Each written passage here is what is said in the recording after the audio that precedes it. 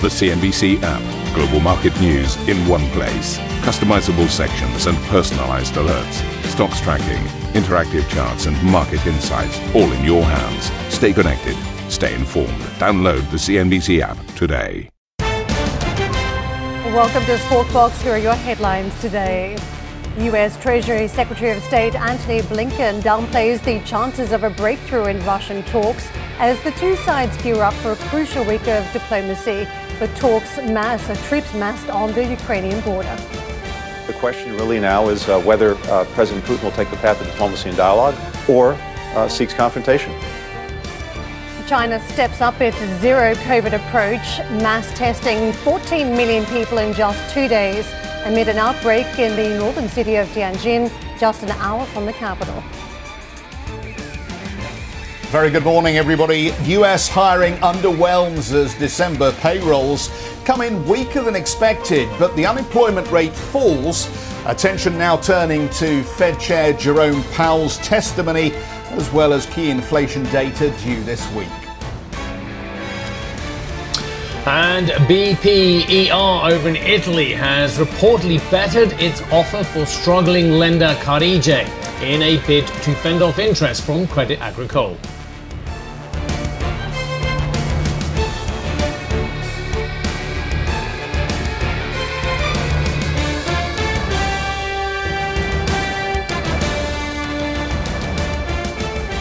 So a very warm welcome to this Monday edition of Squawk Box. Nice to see you, Karen. Happy New Year to you, and nice to see you too, Steve. And glad that we are all back together, although, of course, somewhat distanced at this point. Let's plough on then. Let's talk about the latest on these US-Russia talks. US and Russian officials are gathering in Geneva today to kick off a series of high-stakes talks over the situation in Ukraine and ultimately the road ahead for security in Europe. However, both sides have already warned prospects for a resolution are low, with NATO's chief even warning it's prepared for conflict as Russia builds up its forces on the Ukraine border. Well, speaking to ABC News in the United States on Sunday, the Secretary of State, Antony Blinken, said he doesn't expect to see any progress in relations with Russia as long as tensions on the Ukraine border remain high. If we're actually going to make progress in these talks, starting next week, but I don't think we're going to see any breakthroughs next week, we're going to listen to their concerns, they'll listen to our concerns, and we'll see if there are grounds for progress. But to make actual progress, it's very hard to see that happening when there's an ongoing escalation, when Russia has a gun to the head of Ukraine with 100,000 troops near its borders, the possibility of doubling that on very short order. So if we're seeing de-escalation, if we're seeing a reduction in tensions, that is the kind of environment in which we could make real progress and, again, address concerns, reasonable concerns on both sides. Meanwhile, Russia's Deputy Foreign Minister and lead negotiator Sergei Rybakov says he's disappointed by early signals from Washington and NATO, but insists Moscow would not be making concessions or bow to US pressure in the talks. Well, let's get out to Hadley for more. Hadley, the language is increasing here. What's President Putin angling at as he issues these demands to NATO and its allies? That's the big question, isn't it, Karen? It's the one that everybody's asking. Essentially, what is President Putin really up to? Is it worth a conflict, if you will, given what's happening to him at home in terms of the economy of Russia, an economy, as we all know, that is smaller than the size of California?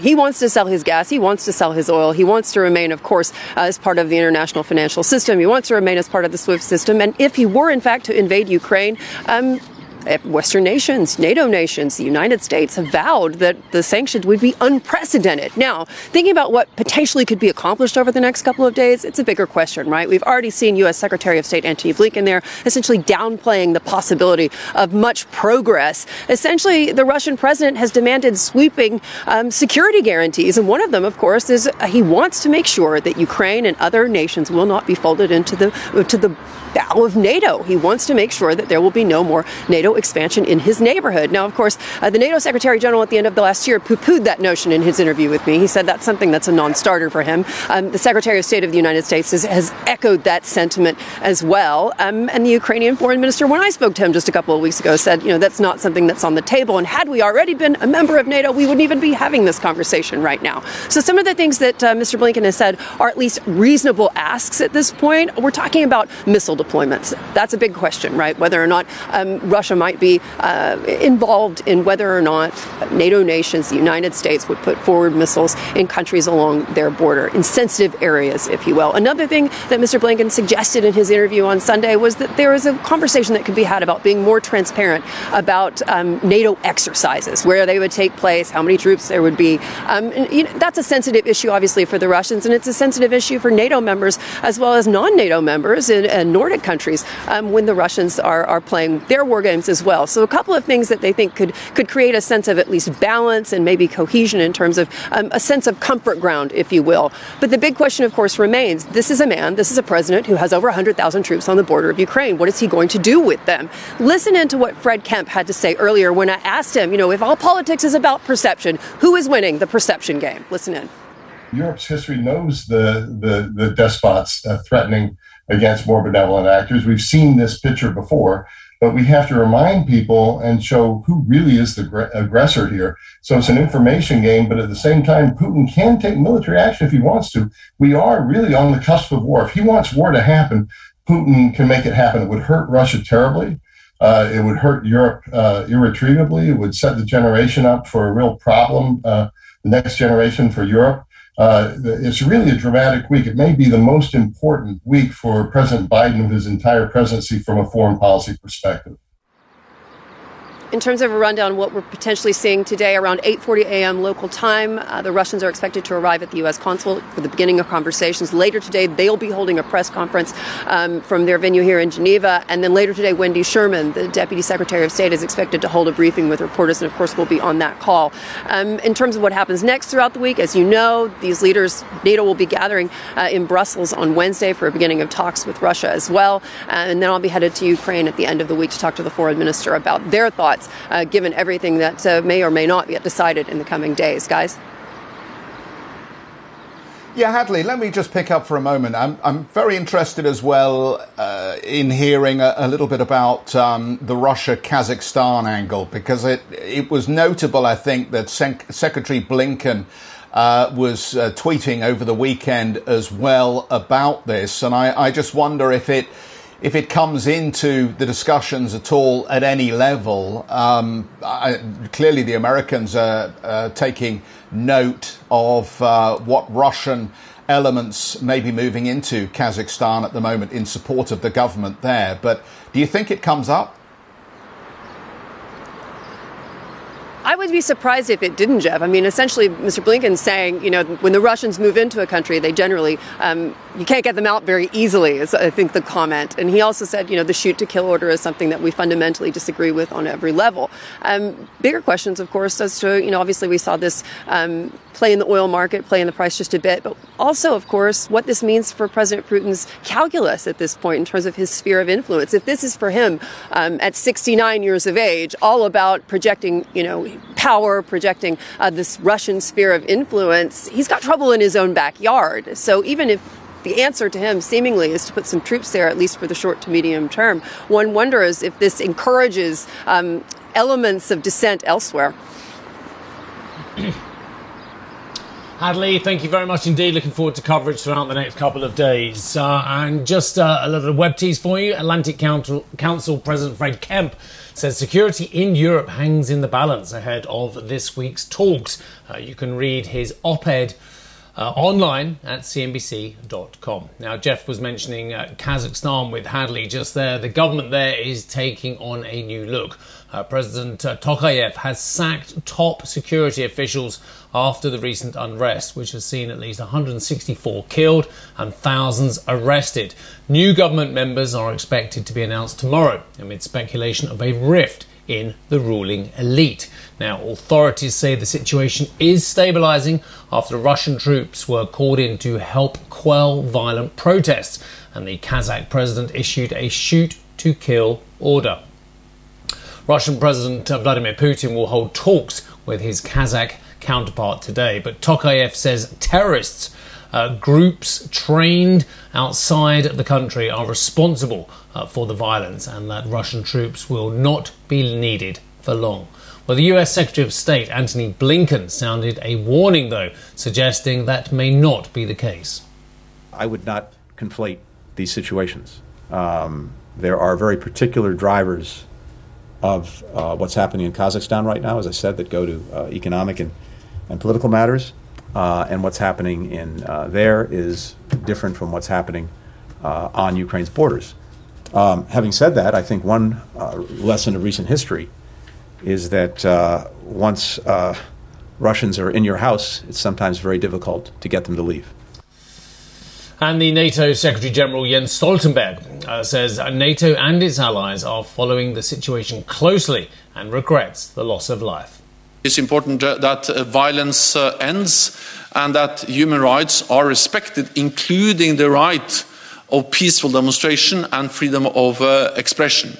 And many allies have expressed this, and I expressed this as Secretary General of NATO, that we are following closely and concerned about the situation and the need to end violence and respect human rights in Kazakhstan.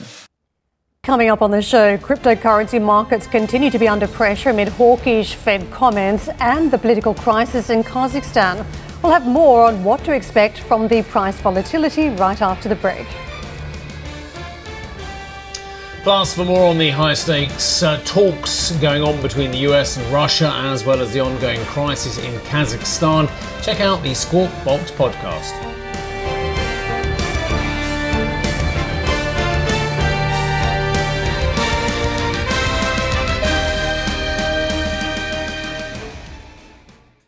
Listen to CNBC's Beyond the Valley, the podcast that explores the biggest tech news from across the globe. Join me, Arjun Karpal. And me, Tom Chitty, every week as we bring you insights into the top stories, unpack the latest trends, and find out where the industry is headed. Now available on Spotify, Apple Music, and Google Podcasts.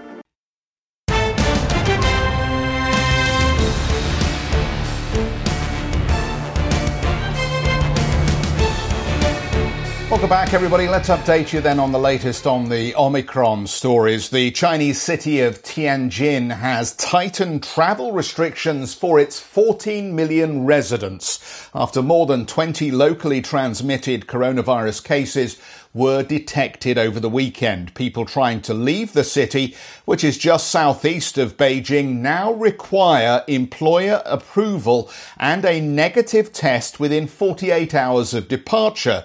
The restrictions come on top of a citywide testing drive as China doubles down on its zero COVID approach in the weeks leading up to the Winter Olympics. This as the announcement comes of 2 confirmed Omicron cases in the southern city of Shenzhen, dampening hopes for a full reopening of the border with Hong Kong. A Cypriot researcher has discovered a coronavirus strain that combines the Omicron and Delta variants, according to reports. However, scientists have cast doubt on the discovery, dubbed Deltacron, suggesting it's a result of contamination in the lab. Elsewhere, more than 100,000 people joined protests against the introduction of a new coronavirus pass in France over the weekend, as a new draft law threatens a de facto ban on unvaccinated people from public life. The bill passed its first reading in the French Parliament on Thursday and, if enacted, would do away with the option of showing a negative COVID test to access public venues. In the United States, the Supreme Court looks set to deal another blow to President Biden's COVID agenda, as its conservative majority gears up to reject plans for a vaccine or testing requirement for large businesses, a mandate which would impact 80 million people. Trump nominee Amy Coney Barrett, suggested the rule is too broad. And on a programming note, don't miss our US colleagues' coverage of the JP Morgan Healthcare Conference, where later today they will speak to leaders, including Albert Bourla and Stanley Erck. Jeff.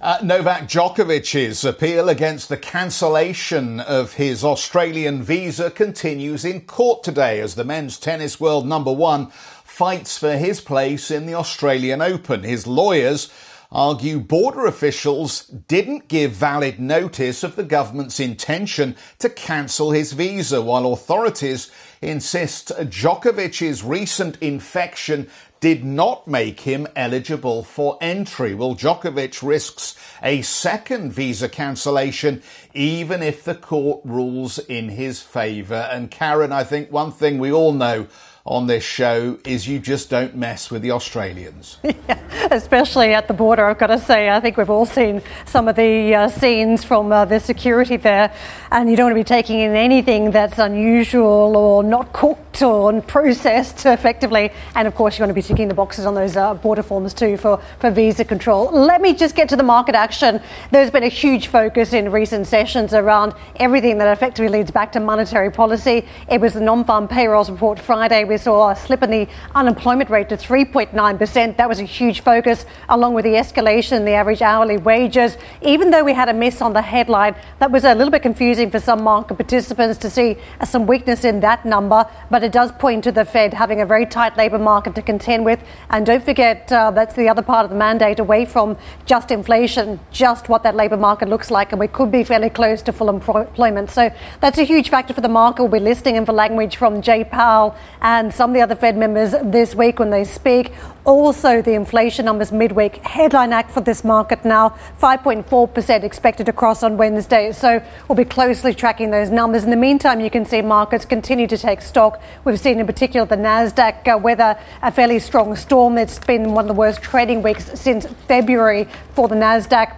The retreat, 144 points in session, or close to 1% over the course of the trading week. There were a lot of big name stocks to the downside. The likes of Apple, one of the better performers for the markets, was moving south. Tesla in the Friday trade, and you could see off the high now, almost to the tune of 8% from the Nasdaq from those record levels. The pullback also impacting the S&P 500, where you see that makeup of those big tech stocks on the index slide of 0.4%, and much more resilient, you have to say, if we take a look at the Dow. Thanks to the performance of the banking stocks, huge trade around those big institutional names. Don't forget, some of them start reporting later this week. But the trade, if you look at the KBE over the course of the week, we saw a bounce of 8.6%. So very strong trade, and that was a supportive factor over the course of the week for the Dow. In terms of treasuries, we've seen very strong moves there too. Short end, of course, around the repricing. Now the market putting its bets on a March lift-off instead of June around rates, 0.87%, about 70% chance now,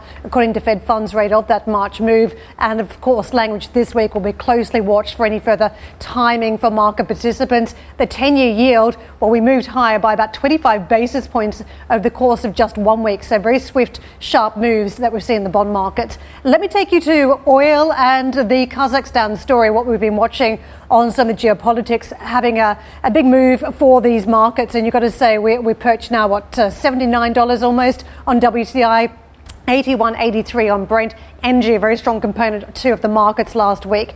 The gold price, though, as you can see, just drifting off a little bit, pulling off again away from that 1800 mark. We are dropping at this stage by 0.2%. And the Asia markets in the Monday's session, this is how we're trading. Hong Kong is higher, 180 odd points to the upside. That's a strong start. Kospi going the opposite direction in South Korea. As we talk about the tech story, this has been one marker. We see a lot of those big name tech stocks. Shanghai trades up 0.2%, although we're all closely watching the COVID situation around Omicron in China now. The ASX trades a little bit weaker at this stage in Australia. The opening calls, let's take a look at Europe. I think many were hoping to see a little bit of divergence between European markets and the American markets last week. The European markets and American markets, got to say, were still somewhat closely tied. We had record levels on the Stocks Europe 600 at one point, but then a wobble coming into the mix to the point where the index actually lost territory over the course of the week, down 1/3%. So not as much as what you saw, of course, on some of the big tech indices. But this is how we approached the morning session. We are chasing green arrows right across the board, so a fairly consistent picture that we are chasing. Worth noting, some areas of this market have been more resilient than others, namely the French market, German stocks too last week, where we did see a bounce over the course of the week, almost 1% on French stocks, for instance. Jeff. Yeah, let me just pick up and take a look at a couple of flashes we've got coming in. We're going to get a lot of this, I think, through the course of the morning as we focus on these discussions in Geneva. But the Russian news agency RIA or RIA is commenting on comments that have been attributed to the Russian deputy foreign minister. This is Sergei Rybakov. He says talks must look at the question of Ukraine not joining NATO. The Russian deputy foreign minister saying the US and NATO could face a worse situation for their own security if they do not show interest in dialogue with Russia. And of course, this is all part of the positioning on the Russian side going into these discussions here. And I guess, Karen, the interesting thing from our perspective is just how much notice of these discussions and of this kind of saber rattling the markets are going to take at this stage. It seems that we are so focused on this non-farm payroll story, this federal interest rate story, Federal Reserve interest rate story, that for the time being, I think the markets are not terribly focused on this, but I do wonder to what extent we may or may not see any geopolitical risk coming back into markets if the language continues to be very negative around these discussions. Yes, indeed, Jeff. I'm just chasing some other breaking news that's just been crossing, and this is that an Australian court says Djokovic is to be released. And of course, you were just updating us before about the situation around the tennis player in Australia, given the visa issues that he's been facing. And the latest is that an Australian court says that he is to be released. So we will chase a little bit more news flow when it starts to unfold, and no doubt that will be in a short period of time. Let's move over to the Bitcoin market as we saw the cryptocurrency sliding to $41,000 over the weekend, its lowest level since September, while Ether marked its worst performance since October. The hawkish commentary from the US Fed around interest rates, as well as the political crisis in Kazakhstan, are both putting pressure on the wider cryptocurrency market. Elise Killeen joins us, founder of Stillmark. Elise, we have seen a real risk-on, risk-off trade around cryptocurrencies, in particular Bitcoin. We mentioned a number of factors there, the situation in Kazakhstan, given that it is one of the big mining hubs for Bitcoin, but also the Fed. And we've seen a huge rotation away from some of the big technology names. What's the biggest factor here? Do you think it's a twin effect, or is it mainly about the Fed, which is why we've seen the price slide south? There's likely multiple contributing factors, but I think the most immediate catalyst was the Federal Reserve's indication that interest rates may be raised ahead of what the market otherwise expected, which led to the cryptocurrency's aggregate market loss of billions of dollars of value, of course. So Bitcoin is down about 40% off of its all-time high, but at the same time, it's exactly where it was a year ago. And so what that means is that on net, 2021 was a year of consolidation around price for Bitcoin. Elise, we've seen some very wild expectations around Bitcoin that it could go south. Some are still calling zero. Others are saying 100,000 by year end. But short term, what are your expectations? Because we still don't feel like we've settled down on the yield. And there is a feeling that if the yield picks up again on interest rate expectations, we could see a slide in Bitcoin below 40,000. Is that a possibility in your view? Short-term expectations are hard here, but it's notable that in this most recent downturn, there was muted liquidations of leveraged positions, and open interest remained high, which means that there was the condition for a continued downturn. That's not necessarily what we'll see. It's not necessarily what we expect, but the conditions exist for that to be true. Most notable, though, I think, is that the market remains very bullish and insiders remain very bullish about the underlying technology. And of course, Bitcoin, the asset, has historically seen price increase as adoption increased. And looking forward to 2022, we expect to see adoption continue its rapid ascent. At least the thing that puzzles me is whether Bitcoin and other cryptocurrencies are a hedge against declines in equities and other more traditional assets, because it seems to me we've only really understood the evolution of Bitcoin in an environment where inflation has been low or falling and central banks have been easing monetary conditions. So there's been lots of liquidity. As we see those conditions change, what ultimately happens to these cryptocurrencies? Are they a hedge or do they go down alongside everything else? Well, so I think first it's important to distinguish Bitcoin from other cryptocurrencies. So they're categorically different. Now, Bitcoin has had 10 years of establishing itself as a store of value and a relatively good hedge against a multitude of conditions and other assets. Now, what happened in 2021 is that Bitcoin showed further development beyond store of value to being a method of transaction, which doesn't necessarily, buttress the price or, create increased buy pressure. And so I think that in 2022, we see much of the same, Bitcoin continuing to develop as a method of transaction, but that will be further accompanied with advanced adoption. So in 2021, El Salvador was the first country to adopt Bitcoin as a legal tender. In 2022, we may see more of that leading to greater adoption, and that may perhaps put upward pressure on the price. Elise, good morning to you. Why is El Salvador such a good marker? You would have noticed the marches against corruption that took place in El Salvador 3 or 4 weeks ago as well. A president who is not allowed under the Constitution to have 2 terms, but is now going for 2 terms, having got rid of the Supreme Court judges and changed those round to ones who are affiliated with his own party. Why are you so excited about what's going on in a country such as El Salvador, which ranks in the bottom half of the corruption index globally?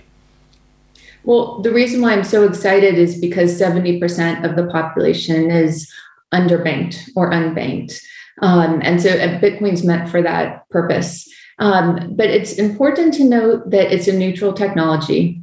So authoritarians can use Bitcoin, activists can use Bitcoin. I expect that it is used by both.